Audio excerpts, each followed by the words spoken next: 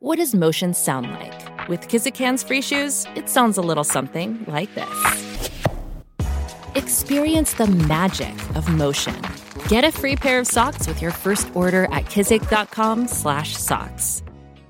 The longest field goal ever attempted is 76 yards. The longest field goal ever missed? Also 76 yards. Why bring this up? Because knowing your limits matters, both when you're kicking a field goal and when you gamble. Betting more than you're comfortable with is like trying a 70-yard field goal. It probably won't go well. So set a limit when you gamble and stick to it. Want more helpful tips like this? Go to keepitfunohio.com for games, quizzes, and lots of ways to keep your gambling from getting out of hand. This episode of See Here is brought to you by The Sound of Cheese.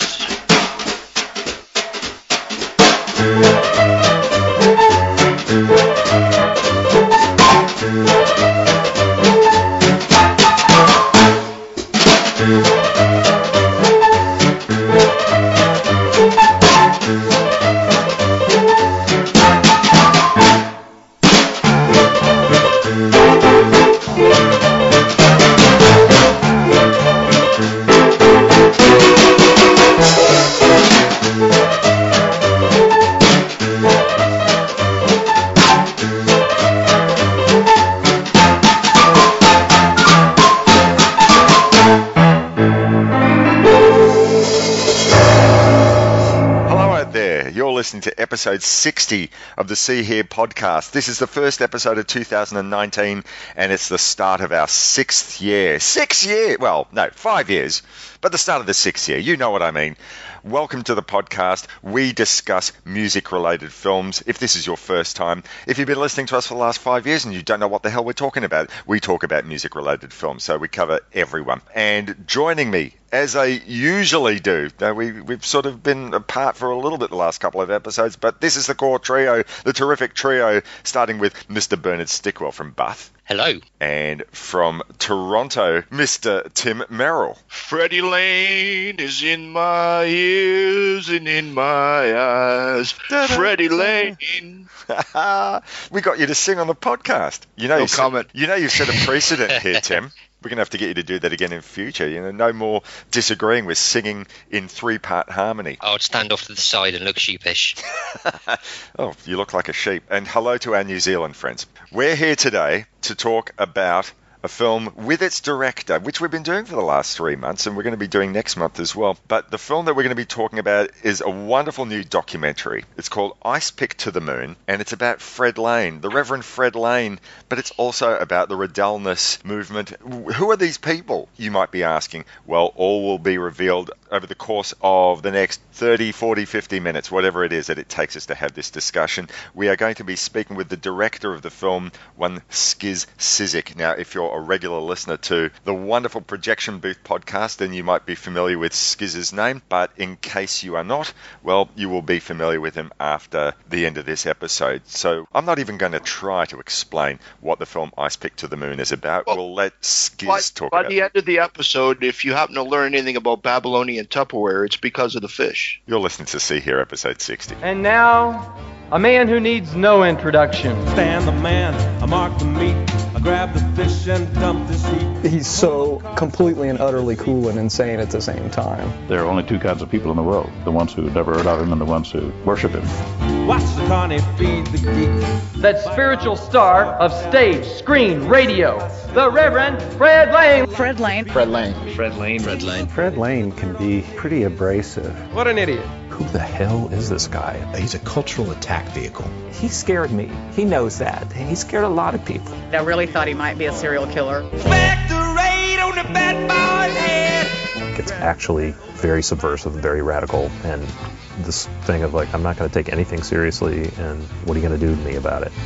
Having lunch with a white woman. It's weird, and it swings like nobody's business. He is an elliptical being. Just to work with him, period, just to be around him, just to try to communicate with him, you really never know what's real and what isn't. The hat, boxer shorts, little pointed beard and a mustache and, Band-Aids all over his face. It was just such a compelling character, just so completely off the wall, so pataphysical. In terms of what he was doing and his vision, he was definitely in a class by himself. You can't tell the Fred Lane story without telling the Redelna story. Part of what the Redelna group did a lot was just model our behavior from the Surrealists and Dadaists, the 1930s, and create. And if it could possibly offend someone, then it must be good. So, mostly our concerts were like political confrontations. You put that group back together again, and something is going to happen. Put your hands together and welcome the Reverend Fred Lane! Ice cream, driveway, bondo, fish fry, bimbo, cram chef. You were not allowed to be around us unless you listened to Fred Lane. I'm a happy, sappy son of a gun, living in a rubber room.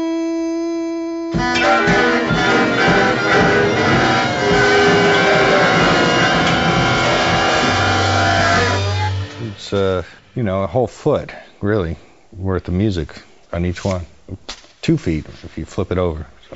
Style my hair, shine my shoes, drain my blood and rub on the roof. Cut my nose on an old tin can, I'm just upper lip of a nostril man. Upper lip of a nostril man. Welcome back to episode 60 of the See Here podcast, and we're very excited because we have yet another great interview for you coming up. On the other end of a Skype connection, we have from Baltimore, Mr. Skizz Cyzyk, director of Icepick To The Moon. Welcome to See Here, Skizz. Hey, thanks for having me. Skizz, before we get to talking about your new film, Icepick To The Moon, and what that's about, I wanted to just start talking a little bit about your earlier work. Now, your bio says that you started playing drums and guitar in a range of Baltimore punk bands in the early 80s. I'd like to know, what was the scene like back then? Were there any really big bands? Were there just a lot of local heroes? What was the scene like in Baltimore in the early 80s? Well, I kind of just missed the change in the drinking age. It went from 18 to 21 when I was 16. So I pretty much didn't get to go to a lot of the bars and clubs. I had to go to the all-ages clubs for a few years. We had a good all-ages punk scene in Baltimore. I think probably the most popular or the most well-known band from the scene would have been Reptile House, because they ended up on Discord and then kind of morphed into Lungfish. Mm-hmm.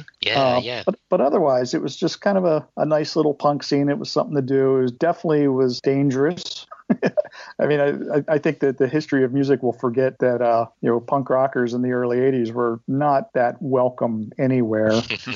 And in our town, that was certainly the case. I mean, you couldn't go to a shopping mall without being followed by security and roughed up by jocks. And so I'm sure it's the same experience a lot of people had in the early 80s. But yeah, it was a guaranteed shit kicking in a lot of ways. Oh, yeah. But yeah, I mean, that was kind of the tail end of my high school years and the beginning of my college years. And now you've morphed into power pop with the Jennifers.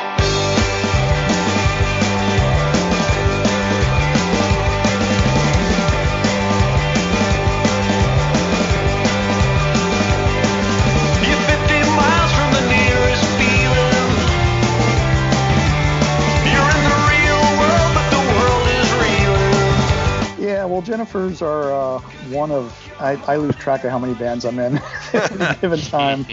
And each band is kind of a different style. Like Jennifers are sort of an indie pop type band. And then I'm in a band called Garage Sale, which is sort of 60s garage and surf. Oh, man. I'm in a band called The Stents. Actually, my main band, The Stents, they're sort of a 60s garage punk band. And then Mink Stoll, she's in all the John Waters films. She has an act that I play drums for. And hers is sort of like cabaret jazz meets, I don't even know how to describe it. It's completely different from anything else I do musically. So, and then that's great. So a few other like Half Japanese. I'm a peripheral member of that. Oh wow! Was it Half Japanese that we were talking about earlier on last year while we were talking about the Daniel Johnson documentary? Right, Jad Fair. Yeah. There's multiple lineups of that band. There's Jad has a lineup that does all the touring and recording, but then there's a sort of a classic lineup from the Baltimore D.C. area that features his brother David and Mark Jickling and the Dreyfuss brothers. And sadly, Ricky Dreyfuss, the drummer, passed away a few years ago, and they decided not to just replace him with one drummer but two, and I'm one of those two drummers. So every now and then I get to play a show with Half Japanese, and it's amazing to be on stage playing songs, records that I've loved for years, and I'm actually on stage with the people that recorded them. Right. Man, that's crazy. Well, that's so cool. Can I just ask, with Jad, is what you see what you get with him? Is he really that kind of guy, or was it maybe a little bit of an actor there? Well, you probably couldn't possibly say, could you? I'm putting you on the spot a little here. I don't know. I mean, Jad is he's a character. As far as I can tell, everything about him is just even more genuine than you would ever expect. He's a really nice guy. That's good to hear. Yeah, he's a great guy, like constantly creative, always busy, and a joy to work with. He does some amazing paper cutting art that I've seen that's really, really cool. Yeah, I've done some work for him, video work for him, and he's paid me with paper cuts, and I'm always happy to get them because they're beautiful. Mystic Tune. So you started studying media in the early 80s, about 83, 84, according to your bio, and it said that you'd gone and made something like 50 short films, including a bunch of music videos. So could you tell us a little bit about some of those early short films that you made? Yeah, I guess my very first film, I didn't have access to film equipment, so I made a slideshow about there was a stuffed rodent. It was a stuffed animal that a buddy of mine and I in high school would enter in the talent shows just to sort of make fun of talent shows. And so my first film was a phony documentary on this stuffed animal. And that guy's like the next year I started taking film classes and shooting Super 8 and 16 millimeter and then video. And I'm always working on some kind of project and have been since 82, 83 now. To come to some of your later work, I watched over the last few days your 2013 documentary Hit and Stay, which was really fascinating to me. At the height of the Vietnam War, 9 Catholics entered this white frame building in Catonsville, Maryland. It was a draft board.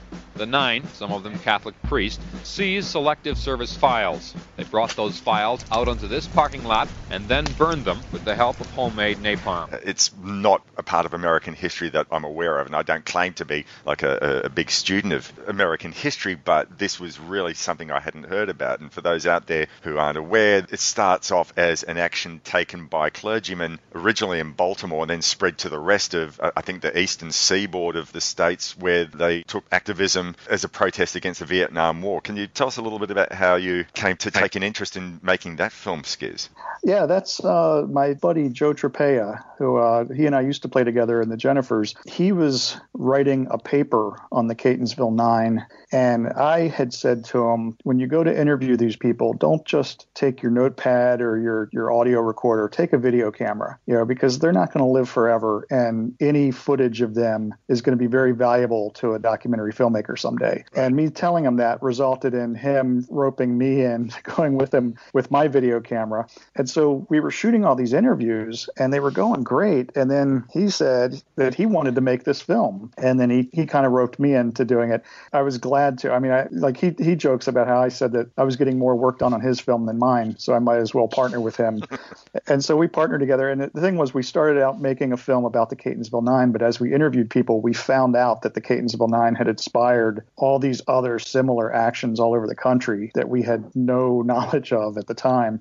And so we basically learned this whole piece of history as we were making this film. Like, we didn't have anything to go on beforehand. Wow. So it wasn't particularly well documented before your film? I think it had all been documented, but maybe not all in one place yet. I mean, there are books now, but I don't think the point had really been drawn that at the time in '68, the anti-war movement, that people protesting Vietnam, were mostly seen as scruffy college-age kids that just didn't want to be drafted.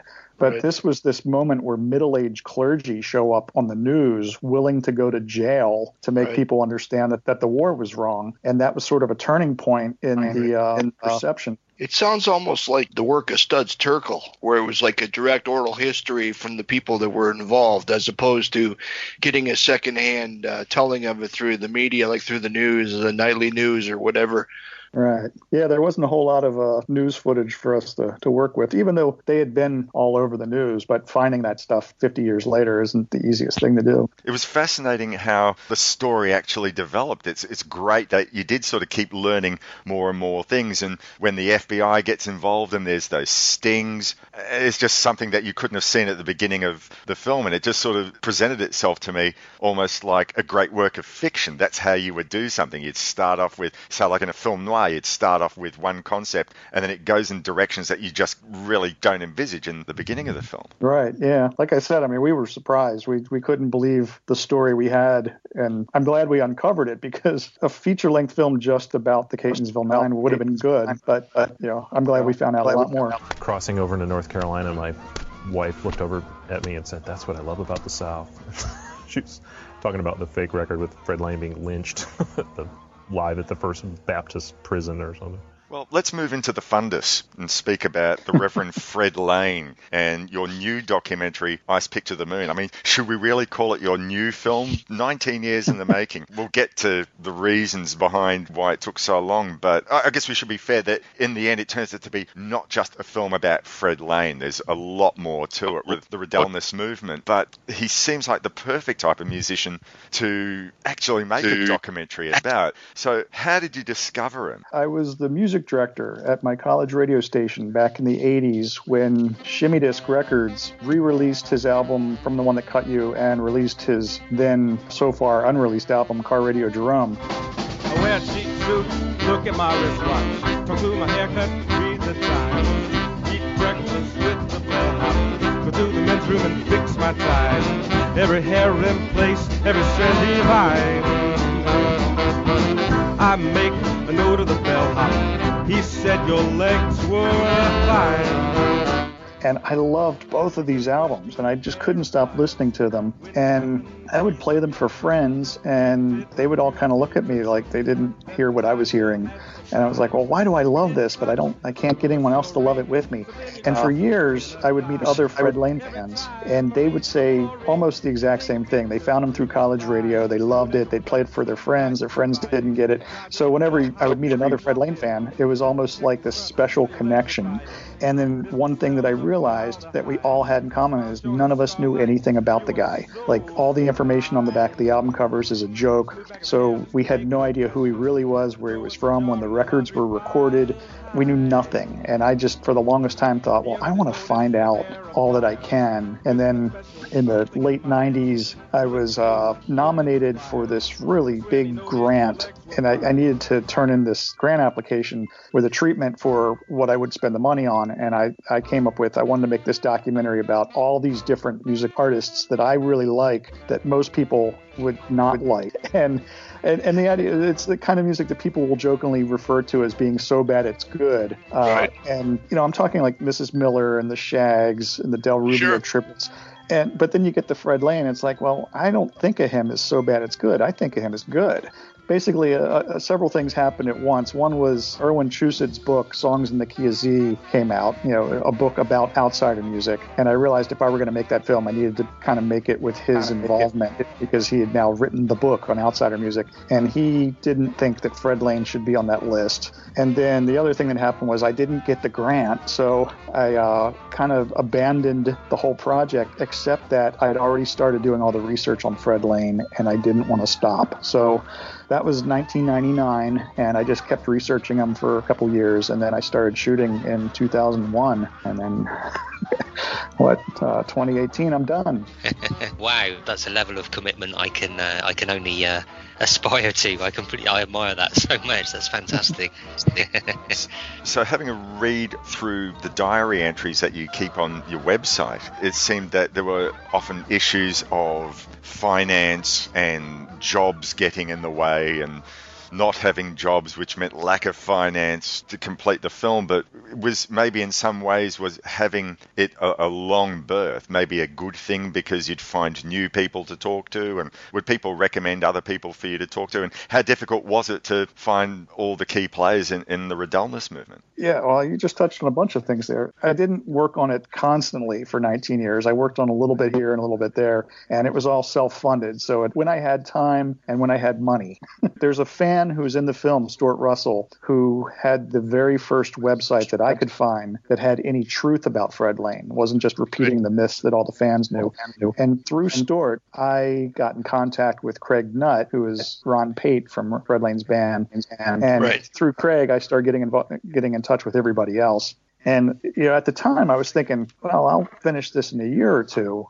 And that just didn't happen. And what I realized now that the film is over is I kept setting different deadlines for myself and missing them. And I'm glad I missed each one of them, because for each deadline, like if I had finished it in, one particular year, I wouldn't have had this Super 8 footage in the film of this parade that was such a big deal to the people involved. And if I had finished it in another year, like I was going to, I don't even remember which years these were, but, something happens in the film that's a pretty major development in the Fred Lane story. And if I had already finished the film, I wouldn't have that major development. And then there's something at the very end that, again, is another major development in the Fred Lane story. That the film was already done when that happened, and I pretty much just tacked on an extra minute at the end of the film so that could be in there because it's too important to the story. So, the 19 years ended up being what it, the film ended up being what it needed to be, and it wouldn't have been that if I'd have made it any quicker. I guess in a way it's kind of like a baby. It doesn't matter how long you're laying there to get it out, as long as you get it out. That's the important part.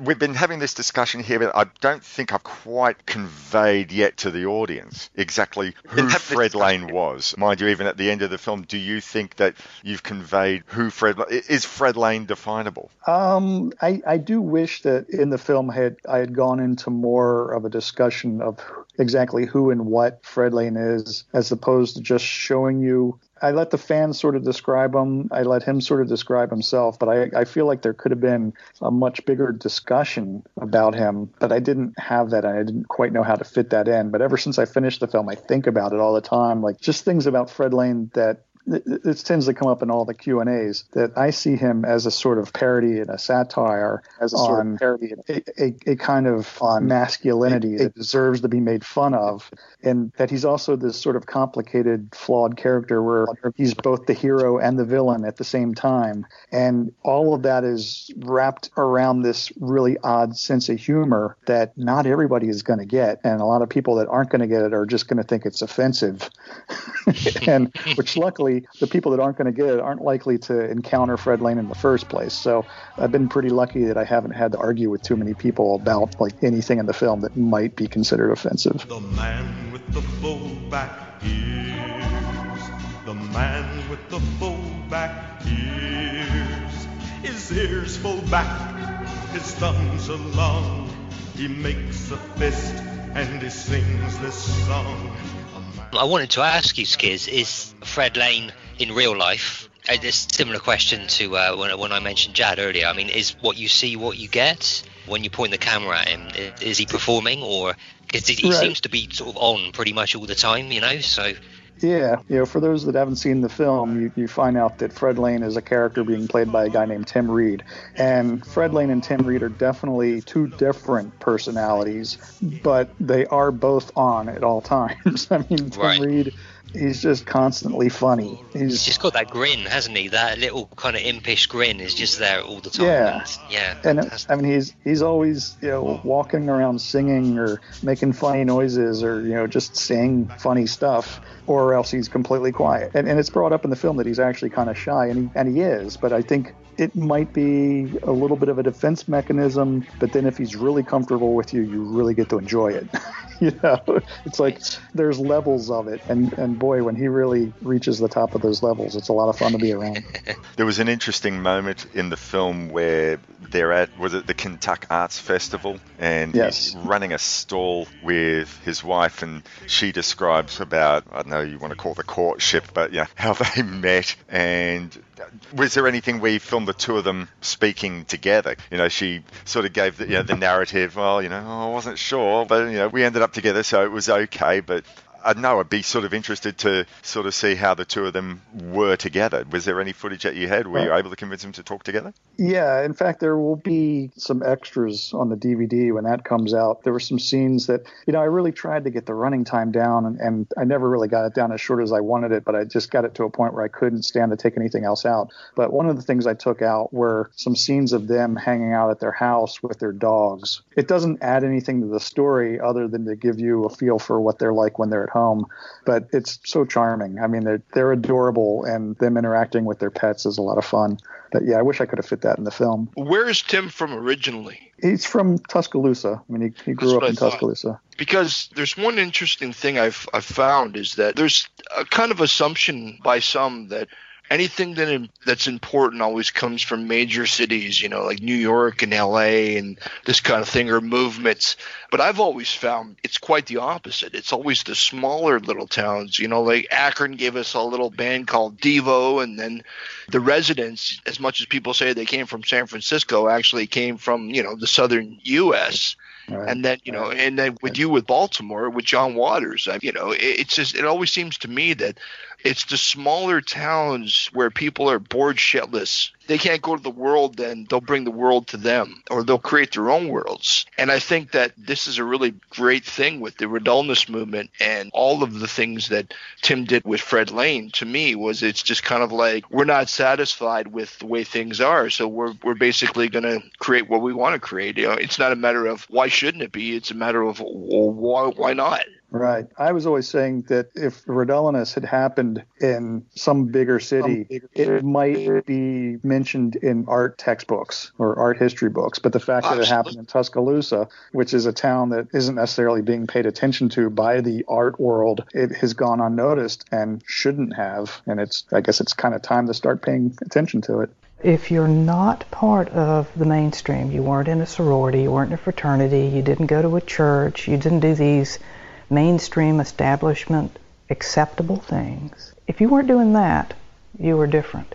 Well, once you're different, well, you might as well just be really different. I mean, why stop there? You know, I mean, if you're not going to fit in, be you. Be part of something that is radically different. I just love the fact that these people all came together in the fact that it was a collective dissatisfaction, and it wasn't so much kind of like a fuck you to society, but kind of more of a, well, let's cultivate our own society. You know, let's cultivate our own kind of way of thinking and perspectives. And I think one thing that's kind of interesting too is that when you see the film, when they're having the homecoming parades, when they're all dressed as the Fruit, or every year they had their theme, you would figure, well, at that time it would seem strange. But then when you really think about it, you know, like Planters Peanuts had a Mr. Peanut, and you know, he would walk down a road like in a parade or something. Or there was other, you know, corporations that had their own mascots, and you know, it wasn't that weird. But the fact is that they were just doing their own thing. It wasn't connected to a product. It wasn't connected to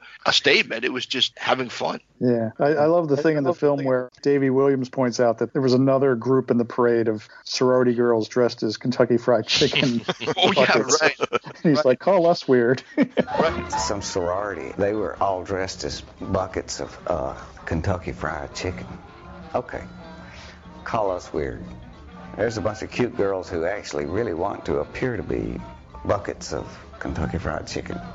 Hey, we fit right in. Or I like the other guys where the guy goes into his house to dish some stuff and everybody follows him, and then the other float shows up and says, hey, man, jump on ours, you know?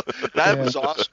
And then just because of this collective, it's almost like Animal House, you know? It's like this kind of collective chaos, you know? It's great. Yeah. The guy on the other float that they hop up on, another thing that I wish I could have left in the film was who he is, because apparently he is a very well-known person in Alabama who I think ran for governor several times and was just this character that nobody outside of Alabama would know of. But I'm kind of hoping somebody down there will make a documentary about that guy now, because I'm sort of curious to know a lot more about him. Maybe that's your next project, Skizz. No, not for me, no. At the time when all of this happened, do you think that Fred Lane would have been able to happen today, or the whole Redullness movement would have been able to happen today? I feel like there's a lot of things like Redullness happening today all over. I mean, here in Baltimore, like there's all sorts of things. Well, I don't hear much about it now, but in the last 10 years, I mean, we had this thing called Wham City that was kind of a collective of artists doing a lot of the same similar things to what Redullness did in the 70s, right, but also very similar to a lot of what was already going on here in the 80s, but with nowhere near the amount of people involved or interested. Out of that collective, there are these characters that sort of popped up and became It's very similar to how Redellinus, it was a group, but out of the group there was Fred Lane, there was, Craig Nutt making his furniture, and Ann LeBaron is all over the world doing things as a composer, and David LaDonna, so I think there's still a lot of things like that happening everywhere. In L.A. and San Francisco in the 80s, they had what they called the Cacophony Society. Right. And I think they were kind of doing like collectives like, getting 100 people dressed as Santa Claus and showing up in the middle of August, or everybody wearing Hawaiian shirts, or like there was like these kind of group events that I think we're going on. In some respects, social media and all its ills, in some ways it's easier now for people with similar mindsets or interests or kind of modes of artistic expression to kind of find each other and do these things. So I think there is still a lot of it happening out there. I even kind of feel like as I was researching Redellinus and interviewing these people, it all sounded so familiar because it sounded like me and my buddies when we were teenagers and early 20s. And the big difference is that they managed to document what they were doing. They put out vinyl records that, just don't disappear. Mm-hmm. And we didn't. We put out cassettes. So, if they hadn't made those records, I don't know that if we'd be talking about them, in 2019. But I'm glad they made those records. So for the audience, we haven't actually sort of explained what the Redellinus movement was. Would you like to sort of give a brief explanation as to who they were? It was early 70s at the University of Alabama in Tuscaloosa, and there were just several pockets of weirdos in town. And I don't mean that in a bad way. I actually mean that in the best way possible. And they all were like each other's biggest fans, so they came together as one big group and started doing things. They put together this big band for improvised music and called themselves the Blue Denim Deals Without the Arms.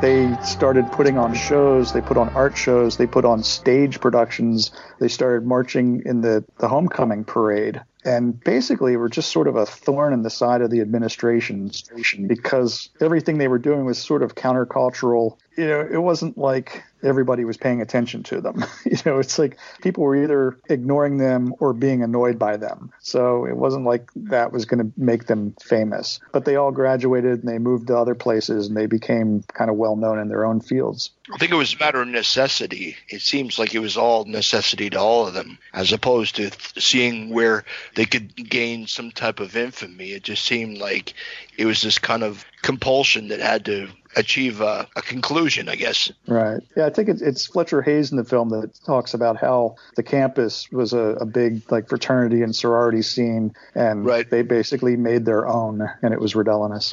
Well, that's just it. I mean, when you look at university, right, where you've got the fraternities, they're creating their own societies. Then you've got the jocks who are creating their own societies. And why shouldn't the artists? Why shouldn't the freaks create their own society? I mean, it's only inevitable. I mean, everybody else is, acknowledging society in their own ways. Why shouldn't, the weirdos, like you say, Yeah, I agree. I mean, for me, it was the film department and the college radio station. I didn't have a fraternity to go to. Right. Now, the one thing that really surprises me in this film is that when you look at artists like the Residents, how it was really important to them to keep their anonymity. And in the sense that, the anonymity gave them license to do whatever the hell they wanted to do. And I was really surprised that Tim was receptive, or I'm just making an assumption he was receptive to your film, because I would think that they kind of went out of their way with the Fred Lane albums to kind of make it so obscure and the layers and layers and layers of nonsense just to kind of, keep everybody at arm's length.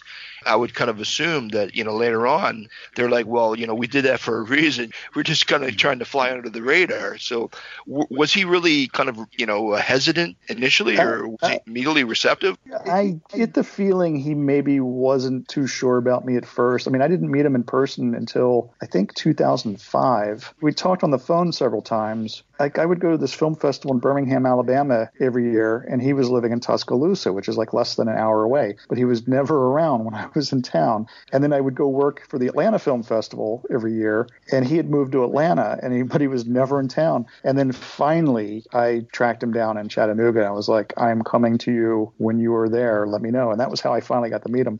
But until that point, I wasn't quite sure if he really wanted me to make this film or not. And at one point, I think Jeannie had said to me, Jeannie, his wife, had said that I must have won over, because he seems to be cooperating with me, and maybe he's thinking about his mortality and wants to leave a mark, and this is one way of doing it. So at that point, I kind of felt like, okay, cool. Or I felt like, well, she's on my side, and that'll be a real help. And cool. It was. And then by the end of the production, I mean, I kind of felt like, my partner Jen and I and Tim and Jeannie, we've become like pretty close friends. Just, they're like some of our favorite people. And so it went from being just a guy that was a hero of mine to actually being a friend of mine. And what you're saying about keeping their identities a secret, right. Craig Nutt actually said something to me about how he makes this vegetable-themed furniture and woodworking and stuff. And he was saying how great it is that he has Craig Nutt, his real name, making this artwork, but he also has Ron Pate that did all this Redellina stuff. And there's very little overlap. Like, that will never come back to haunt him because no one will ever put it together that it's him. Nice. Until they see the film. Well, in a lot of cases, there's a lot of documentaries sometimes where they put forward this initial mystery, and by the end it gets solved, like who is such and such, or how did this happen, or why did it happen. But I think with your film, even though you do find out who Fred Lane really is, it doesn't take anything away from it. It doesn't make you feel like, okay, I get it, haha, it's a novelty. No, it's incredible that it's just another facet of who Tim is. Right. Yeah, a lot of the time I was working on this film, like every so many years there would be a documentary that suddenly got popular, like the Anvil and Searching for Sugar Man and Devil and Daniel Johnston and the Jam Deck on Corewood, and everybody would be like, oh, well, yeah, your film sounds like, and they would say one of those titles, and I would be like, oh man, I hope one of these days people are saying, hey, your film sounds like Icepick To The Moon, because my film definitely has similarities to all of them, but I wouldn't have made it if it was exactly like any of them. Right. Remember me, I'm the one that cut you.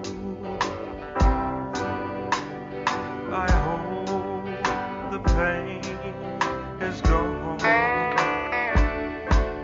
Did it hurt just a little bit?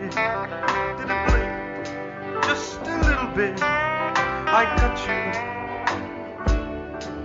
I'm the one. So let's talk for a second about the music of Fred Lane. I think that's one thing that we really haven't touched on yet. For people that haven't heard the main album, the first album and the unreleased, how would you describe what Fred has done? I've always said that to me it sounds like a really swinging big band made up of some really talented musicians who are maybe not playing on instruments they're familiar with. And that's just the music. And then there's Fred Lane, who is this front man that I've always said sounds like he's playing a joke that's going over everybody's head, including his own. Like nobody is meant to actually get the joke. Right. That's just my interpretation. And I'm sure like Tim may see it differently. And of course he would be right since it's his creation. I know that after meeting him and getting to know him, I listen to the records differently and I hear things that I'd never noticed before, and lyrics that I used to just think were sort of surreal and weird. I've kind of learned to dig into more and actually find the meaning or try to put together the reference, because I know he loves old movies. He loves just old culture. He's kind of like Tiny Tim. He's like an encyclopedia of culture from like before he was even born. Right. And he uses all of that. Like that, it all shows up in the lyrics, but he might kind of twist the lyrics a little bit to make them, I don't know, funny or weird or whatever. Right. We were talking before the show about, the three of us were talking about, what we hear in Fred's music. And to me, it was like a combination of like Ernie Kovacs meets Spike Jones. Yeah, well, I thought you could see a little bit of Beefheart in what he does. Before song blues, that bitch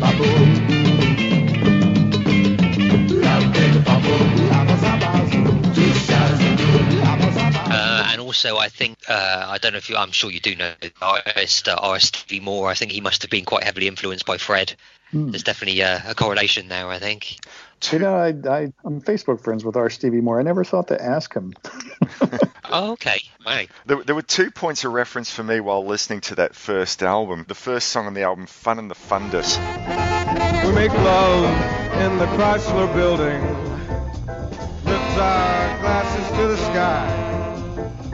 Turn on the radio and say bye-bye.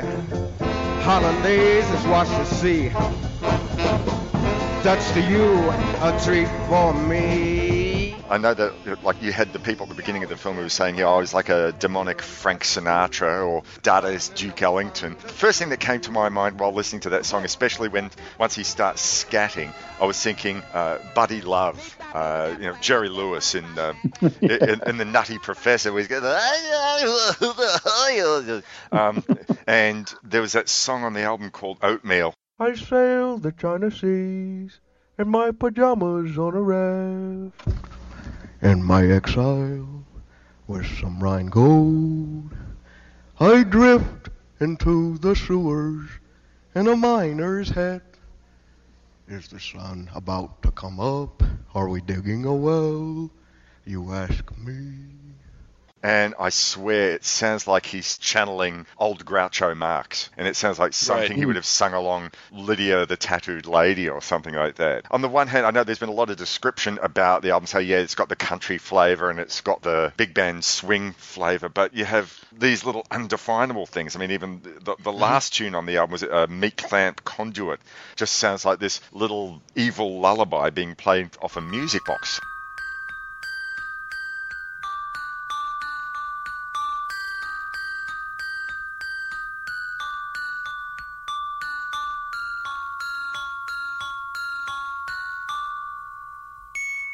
That doesn't fit into the swing thing that seems to be predominant certainly on Car Radio Jerome, but also like on the first part from the one that cut you. There's one track I love. It's called Danger Is My Beer.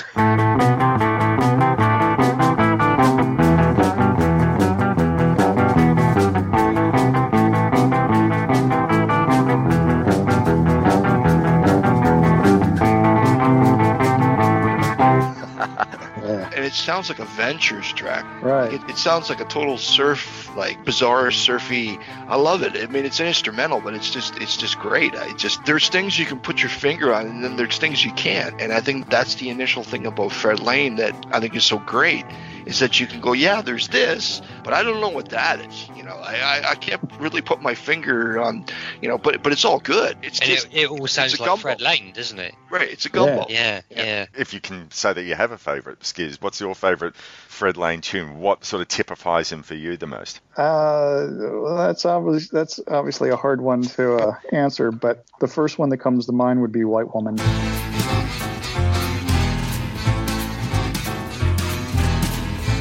Having lunch with a white woman. Everybody wants to have a white woman. She's a Caucasian. I'm a Caucasian. You know it's got to be a white woman. Yes. Nice. It's just it's a swinging song all the way through, and it's like, what is he singing about? Right. It's just it's so perfectly done. Right. Now, as I've been thinking about it, there's that current guy, Richard Cheese. That asshole, I think, owes a lot to Fred Lane.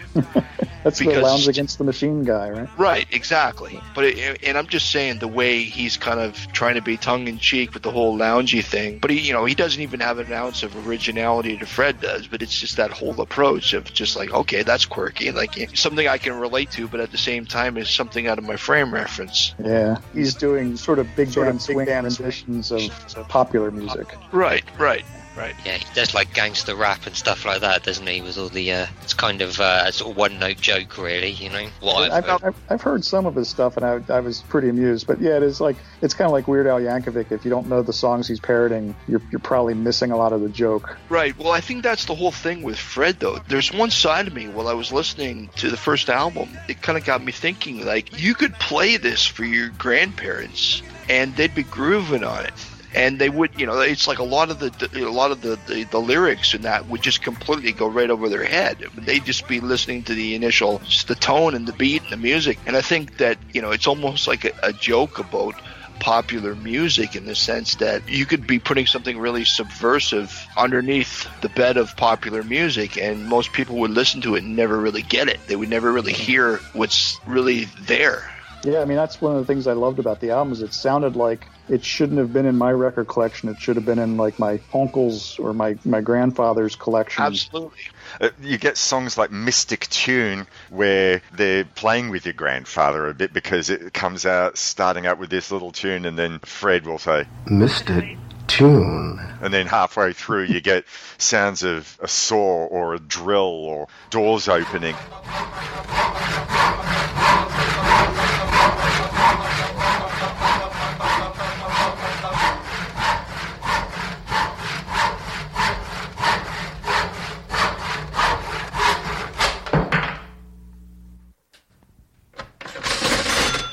$1.35. You just have your grandfather saying, hey, what's happened to the record? Well, is something going on outside? What's happened? So even musically, he's playing with you, not just lyrically. Years and years ago, when I was just a kid, Mad Magazine used to have these flexi albums in the front of their magazine, and they'd have multiple endings where you'd put your needle down, and then if you put the needle down to get a song, and it was almost the same way. Like there was just something really whimsical about all of it. Just, like Morris is saying, how, all of a sudden something would come on that would be completely different, and you're getting used to a certain thing, and then all of a sudden, bang, it's just completely the opposite end of the spectrum. And you're like, what's going on here? Like, yeah, it was great. Yeah. I can't think of which song it is, but there's this song where there's this middle part where it's just sort of this noisy jamming, like several instruments soloing at the same time, and they're just like wailing away. And then it stops for a second, and there's this real pretty little flute solo for about half a measure.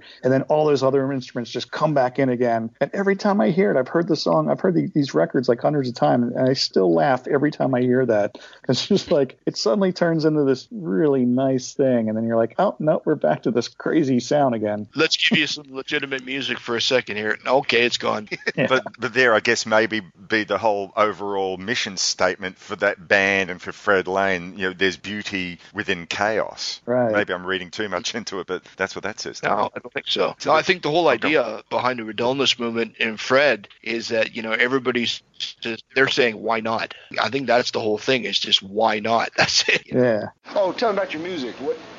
What's more important to you, your music or your whirly gigs? Yeah, I think both of them are more important than the other. I want to come back to the film and just sort of ask you a little bit about how you went about with the editing. We don't have like a story being told from start to finish. You sort of, move in and out a little bit. We get introduced to the talking heads saying, right, oh, we love Fred Lane, we love who he is. Then meeting some members of the band, and then going back to who was the Redonulous movement, then talking about pataphysics, and the timeline goes all over the place, and it works really wonderfully well, and it's very appropriate for the subject matter. But was editing a real challenge, and were you doing it as you went, or once you had all the footage that you wanted? Are there 5 or 6 different cuts of the film that you put together to work out which one worked for you best? I mean, there were about 16 cuts total by the time I got to the final cut. But in those 16, I kept – a lot of that was trying to get the running time down, but I also kept trying to get what order am I going to put things in. And at one point, I just decided – I'm making this for Fred Lane fans. I'm making this for people that will hopefully watch it more than once. So I'm not going to do everything linear. Like I'm going to give you some information in this part of the film that's not going to make any sense. But then later in the film, you'll find out something that will make that earlier information make sense, even though you will probably have forgotten that part by then. But when you go back and watch it a second time and you have the information you got later in the film, earlier in the film now, it'll all make sense, if any of that made sense. I played a lot with the fact that there's a lot of misinformation and a lot of misunderstood information. So there's actually contradicting information within the film, and it's sort of up to who do you trust for which of that information is true. And a lot of times, if it's Craig Nutt saying it, that's who I go with, because he kept records and he was a very responsible guy. with the exception of the very beginning of the film, which like the first, I think 16, 17 minutes is just fans talking about Fred Lane. That was all because one of the fans, when I interviewed him, said that he'll be a little sad when the film is finished because so much of the fun of being a Fred Lane fan is not knowing anything. And I realized, oh yeah, I'm about to ruin that for for Fred Lane fans. But like I said, you don't ruin it because even though you do know who Fred Lane is, it's still fine. Right. But I wanted to make sure anybody watching the film that didn't already know, I wanted to put them in the position that the fans had been in for so many years and until the internet basically, let the cat out of the bag. And sure. That's the reason why there's animation of a cat coming out of a bag at that point in the film is because, okay, here it is. And that animation, I should definitely give a shout out to my friend Wally Chung, who animated the cat coming out of the bag. There was that section of the film where you explain the history of Albert Jarry and what pataphysics was. And right. So that was your animated work, was it? Because you'd already gone and done that for a Jennifer's film clip as well. I had been asked by this arts organization in New York to make a short film for a special thing they were doing. And I can't remember the actual details about it, but I remember thinking, I don't really want to take the time to make something else. I want to work on Icepick To The Moon. And Jen, my partner, had suggested, why don't you make part of Icepick To The Moon that will fit what they're asking for and then use it in the film? And I was like, that's a good idea. And I knew all along that there was going to be this whole section where they're discussing Alfred Jarry and pataphysics because that was such a big influence on them. I knew I would have to explain it somewhere in the film. So I came up with the idea that I would make a short film that was basically an oral report, Alfred Jarry and pataphysics. And I wasn't quite sure how to turn that into a film, but I had already made this music video for the Jennifers where all the singing is being done through animated T-shirts, and I still had the shirts. Like a lot of effort went into making these shirts. And we used them to make this music video. Oh, thank you. So, but we were still sitting on these shirts, and I was like, well, let's recycle these shirts. I mean, after all, how many people saw that music video? So I got the Tinklers, who were, still are a Baltimore act, but they were on Shimmy Disc, the same label that put out Fred Lane's record. And I got them to wear the shirts. We basically used the same idea that was used in the Jennifer's video and made this 2.5 minutes short film about Alfred Jarry. And that film got shown all over the world. It took me to France and took me to Ottawa. And then when it came time to put the film together, it was too long. So I ended up cutting it in half. What you see in Icepick is just half of the actual short film. How's the film actually been received? It's been out and on the film festival circuit now for, it'd be a few months now, wouldn't it? It premiered last April at the Chattanooga Film Festival. I don't want to say it hasn't done all that well on the film festival circuit, but it hasn't. Oh. I have had a career working in film festivals. I kind of know what film festivals are looking for, and this isn't the kind of film that festivals typically like. So I kind of knew, you don't spend 19 years making a film about Fred Lane without thinking that it's going to get any better response than Fred Lane's records have gotten over the years. So I kind of quickly knew not to count on film festivals. There have been enough film festivals have shown it, and I won an award, and that's been great. I thought I would do a lot more festivals with it, but when I realized that festivals weren't really responding to it, I decided I would just book screenings myself. I would self-distribute it. I've been taking on little tours. And the thing is, it's gotten great reviews. The audiences seem to really like it. I mean, I've been told by friends at festivals why they didn't want to show it. And I'm like, well, that's your reason for not programming it, but you're wrong. It's like these audiences are enjoying it. Like if you'd programmed it, your audience might enjoy it, but that's your business. And I'm just going to keep showing it to people that want to see it and not worry about the people that don't want to show it to people. This would be a fun midnight movie for a music documentary. Yeah, I take it to these towns that I've never been in, and I'm screening it in, like a dive bar, or I screen it like in Savannah, Georgia. I screened it in an abandoned dairy that didn't have a roof. And it's really not where it screens. It's the people that come there to see it. And one of the screenings I had, the picture and the sound was so awful that I sat there and cringed and then even realize that the audience just didn't even notice. They were just enjoying the film, that they didn't even notice that it looked bad and it sounded bad. And I ended up hanging out with Fred Lane fans for an hour or two afterwards, just having the best time talking. And I'm like, yeah, this is one of those films where it's like, if you're the right mindset, you're going to love it, And if you're not the right mindset, hopefully you'll still love it. But if you don't, oh well, didn't make it for you. Right. This is kind of like totally the Field of Dreams story. Build it and they will come. You know what I mean? Yeah. So importantly, how did Tim and Craig and any of the others enjoy it?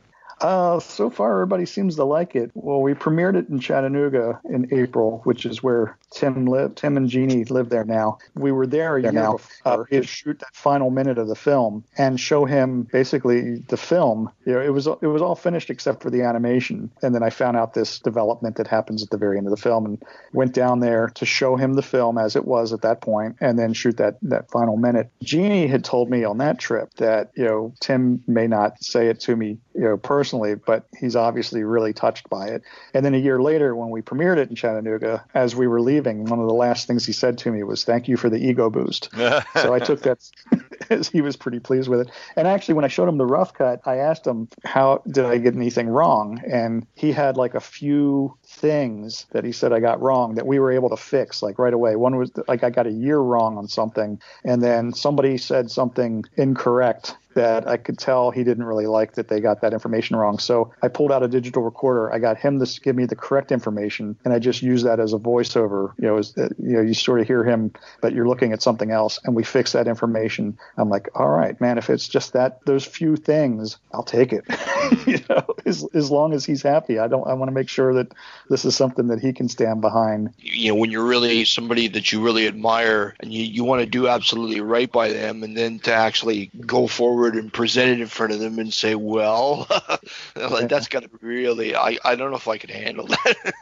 I made a film a few years ago, I co-directed with David Kozlowski, called Freaks in Love, about the band Alice Donut. When we premiered it in Chicago, most of the band members were there. And during the Q&A, I asked them, is there anything we got wrong? And it turned into a band argument. Because some of them are saying that we got this wrong, and others are saying, no, that was right. And then they just start arguing. I was like, oh, why did I ask that question? And you didn't learn your lesson. Well, I learned not to ask. Except I asked him. I wouldn't have asked him in front of an audience, and I wouldn't have asked him in front of the rest of the Redellanists. But, I asked him personally, and luckily there were only like 3 things that I had to change. From what you mentioned earlier with extra footage and so on, it sounds like you do have plans to put on DVD or Blu-ray or streaming or what have you at some point. Is that going to happen? Yeah, I'm working on a DVD, and there is a whole lot of extras that'll be on it. That out as soon as possible, because every time I screen the film, there's a line of people that would buy it. Sure, I think we'd all buy it. Oh, so. Yeah, there's all these sales I'm missing by not having it.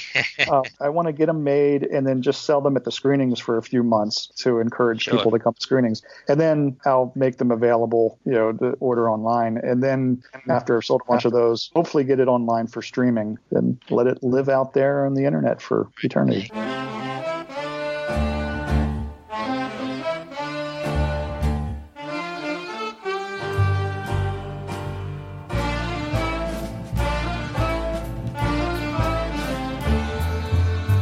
Does Kramer still have the rights for the 2 albums, or are the albums still being re-released, or will they ever be re-released? There's a whole history about that. If I understand correctly, Knitting Factory took over the Shimmy Disc catalog, and I hope I have this right, because I'm sure there's legalities in discussing this, but they were claiming ownership of these records. Well, of course, Tim never signed anything with Kramer, so it wasn't like Shimmy Disc actually owned them. Shimmy Disc just released them.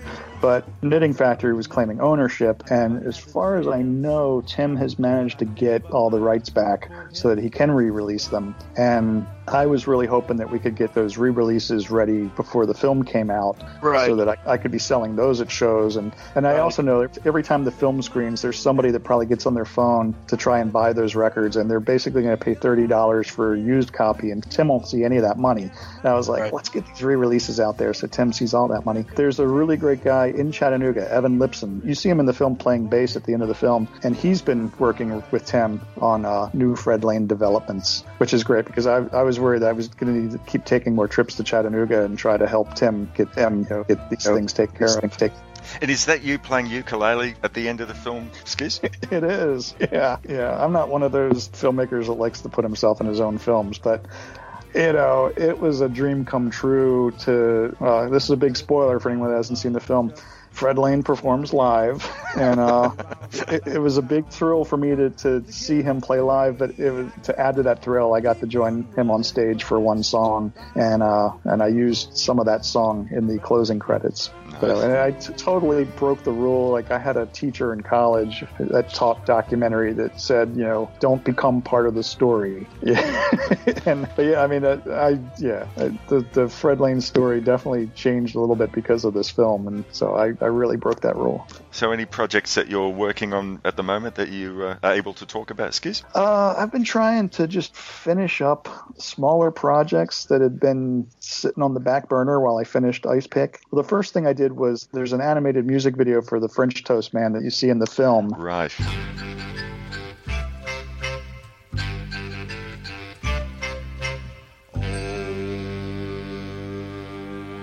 French Toast Man, the French Toast Man, riding round the corner, takes a turn around the block. He's got a lot of French toast in the back. He's got it wrapped up in a sock. And there's an artist, Alex Toby Southwick. She and I collaborated on that. But the problem was, the only part of that song that we finished was the part that's used in the documentary.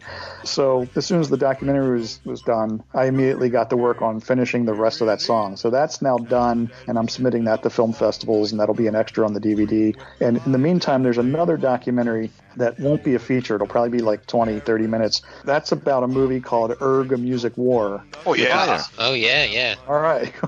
Yeah. That film was so important to me, the film and the album. I always say that it would have been the Woodstock of my generation if my generation had cared about cooler music. Right. And so in the early 2000s, around the time I was starting to work on Icepick To The Moon, I was also starting to work on a documentary about that, where any time anybody that had anything to do with that film came to my area, I would try to line up an interview with them. And my hope was, for one of the anniversaries of the movie, I would have this short documentary and put it on the festival circuit. And then hopefully, if the film ever gets released on DVD, it would be an extra. I don't think it'll ever get legally released on DVD and it's complete in its form. Right. So I don't know that extra will ever happen, but I do want to just finish this thing and get it out there, whether I just put it on YouTube or a torrent site or whatever. It's always bothered me with it. There was never a definitive documentary on the Cramps, but as far as I'm concerned, the footage of the Cramps and Erg is like some of the best footage that they ever got of the band. Yeah. Oh, man, a documentary on them would be fantastic. I named my kittens Lux and Ivy after the Cramps. Yeah, there's so much history in that film. I mean, you got Oingo Boingo, you got the Surf Punks. It just goes on and on and on. Yeah, and Gary Newman in his little futuristic car coming on stage. And the thing about it, here in the U.S., really at the time that thing came out, only 3 of those acts had been on commercial radio, and that was the Police, Devo, and Gary Newman. Right. But within 2 or 3 years, like half of that lineup was all over MTV. But at the time, I mean, I'd never heard the Go-Go's. There's so many acts on there that I'd never heard when that album came out and that film came out. But everybody knows of them now. And XTC, of course, I think would have been on the American radio at that time. Maybe college radio. Okay. But Flesh Tones are still at it. Yes. I think X are recording a new album in that original lineup. Yeah, I just saw that. So, yeah. Thank you so much for taking the time to talk to us, Skizz, and we haven't made any Dadaist puns or anything like that during the course of the interview, so hopefully we've been understandable. Really, thank you so much for taking the time, and my huge thanks as well to Mike White for putting us together. This has been really wonderful. It's been my pleasure. I love talking to y'all. Thank you so much. Thanks, Skizz. You're listening to episode 60 of See Here. We'll be back in just a moment to talk about what we'll be presenting next month on the show. Fish! Pull back the hammer. What is this thing called woe? Tell me now just what you know, and I'll take you to a place you've never seen. Someone turns and is alarmed. I did not mean to bring them harm, but suddenly I hold them in my arms.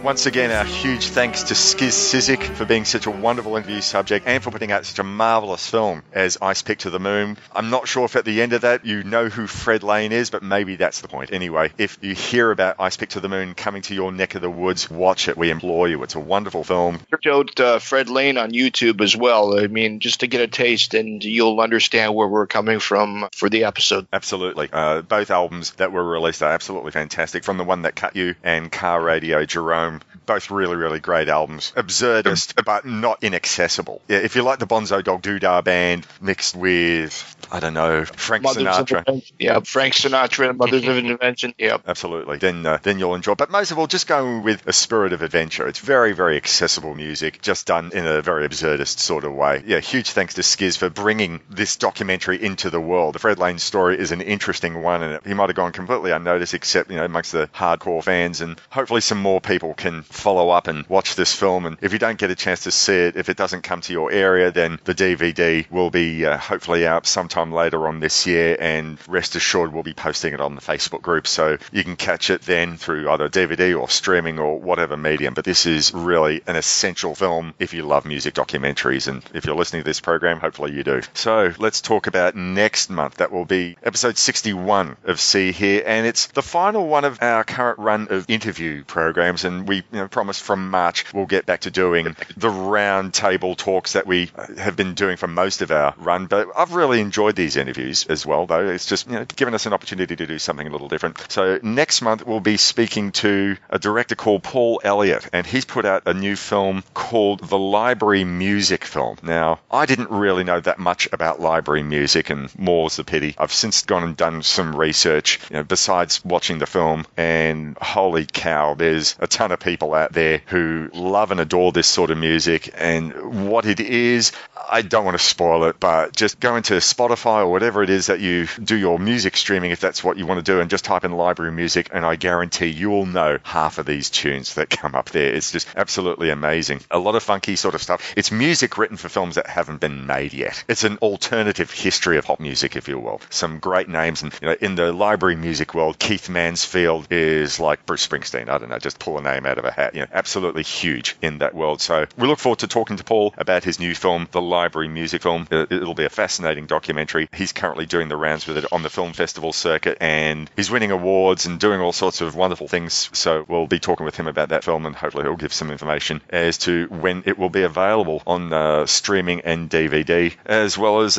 some background about what library music is and who its heroes are, and all the other sorts of details about film. So looking very forward to that in February of 2019. Can I just interject here? I think certainly over here in the UK, I know it's already out on DVD. Oh, great. Okay, well, there you go. I know that he's still doing screenings. In fact, it might be out. Yeah. I think I saw something just a few hours ago that it's got a screening coming up in London, well, as we record, I think this Wednesday, so that would be... Okay. What is it? What's today, the 19th? So the 22nd or 23rd or something like that of January. By the time this comes out, it might be too late to book for it, but it's still doing the rounds of the film festival circuit. But yes, if you reckon the DVD is out, then please do a search for it. I'm pretty sure it is out. Yeah, it's out over here. I think it might be out in a few other territories. I'm not entirely sure, but if you're able to see it before we discuss it, then you can. I ordered a copy of the record of the soundtrack, which was, I think, available from Bandcamp. They did 2 pressings of it. It's not being released on CD or streaming, to the best of my knowledge. I mean, if you go and look up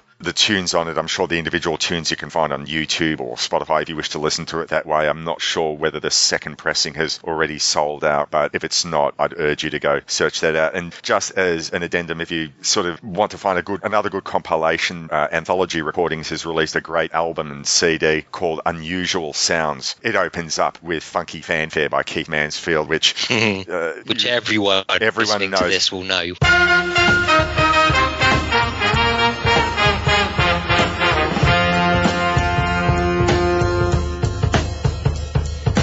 I'll play it over the closing of this show. But such a great tune, and deservedly so, of all the attention that it's getting. Coming attractions, with that, the intro to that, you'll know exactly what this is. If you wish to talk with us, then you can access on Facebook. That's facebook.com/groups/See Here, SEEHEAR. You can download us from seehere.podbean.com or from iTunes. Also, we're now on Spotify and on Stitcher Radio. Get those apps and you can hear us there. Plus, just the podcasting app of your choice, you'll find us there. Please spread the word that we exist. We'd love to have more people on board to have a listen and maybe even contact us and say, hey, we'd like to discuss a particular film with you. We're always excited about doing that sort of thing. We're on Instagram as well. It's been a little quiet of late, but I will do my best to remedy that. And we are See Here Podcast on Instagram, so you can follow us there as well if you're so inclined. You'll need to put a few photos of Fred up on Instagram. I will, absolutely. I'm going to start doing that over the next few days. It's going to be a deluge of Fred Lane. Very good. All right. Anyway, once again, thanks very much for joining us on the start of our 6th year of our humble little podcast. We really, really do enjoy doing this and having these great chats, and hopefully you're getting something out of it too. So until February, we just want to say fish. Fish. Light bulb.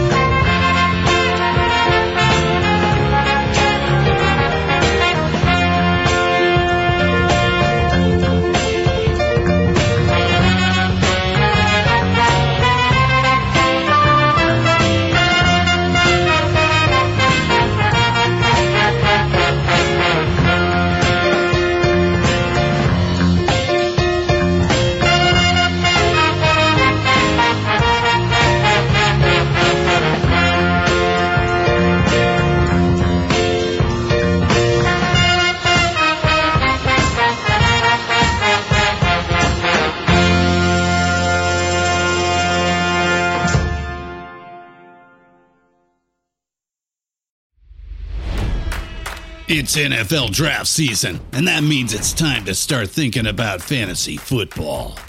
FantasyPoints.com features industry-leading experts and prognosticators using proprietary hand-charted data to help you score more fantasy points. FantasyPoints.com is the place to go for whatever kind of fantasy football you play. Whether you play fantasy football, daily fantasy sports, or do a little bit of everything, Fantasy Points has the meticulously researched content to guide you to victory.